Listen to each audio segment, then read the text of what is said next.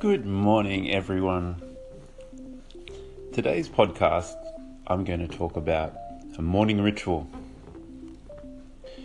There's a huge amount of benefit in having a morning ritual, starting the day in the right way. It could be as simple as making sure you get straight out of bed when the alarm goes off, and then maybe making your bed before you leave your bedroom.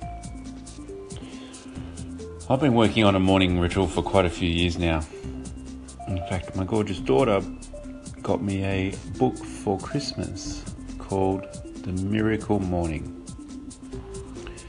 The Miracle Morning is all about starting the day in the right way, about having an awesome morning ritual.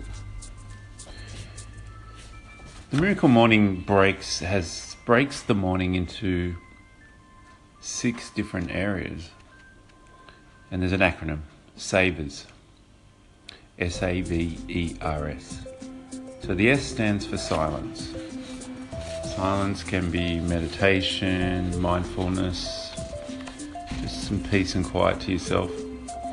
A is affirmations, talking about where you can go, what you want to achieve. V is visualization.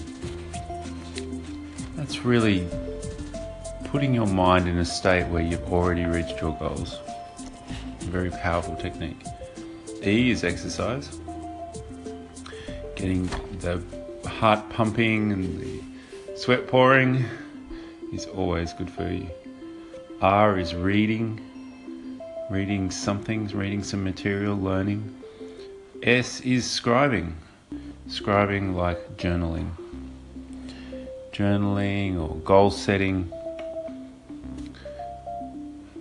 Ticking off all of these 6 activities on a daily basis in a practice, so to speak, is a pretty intense morning ritual. Something which I'm striving to get to. I don't think I'm there yet. But my morning ritual at the moment is pretty intense as it is.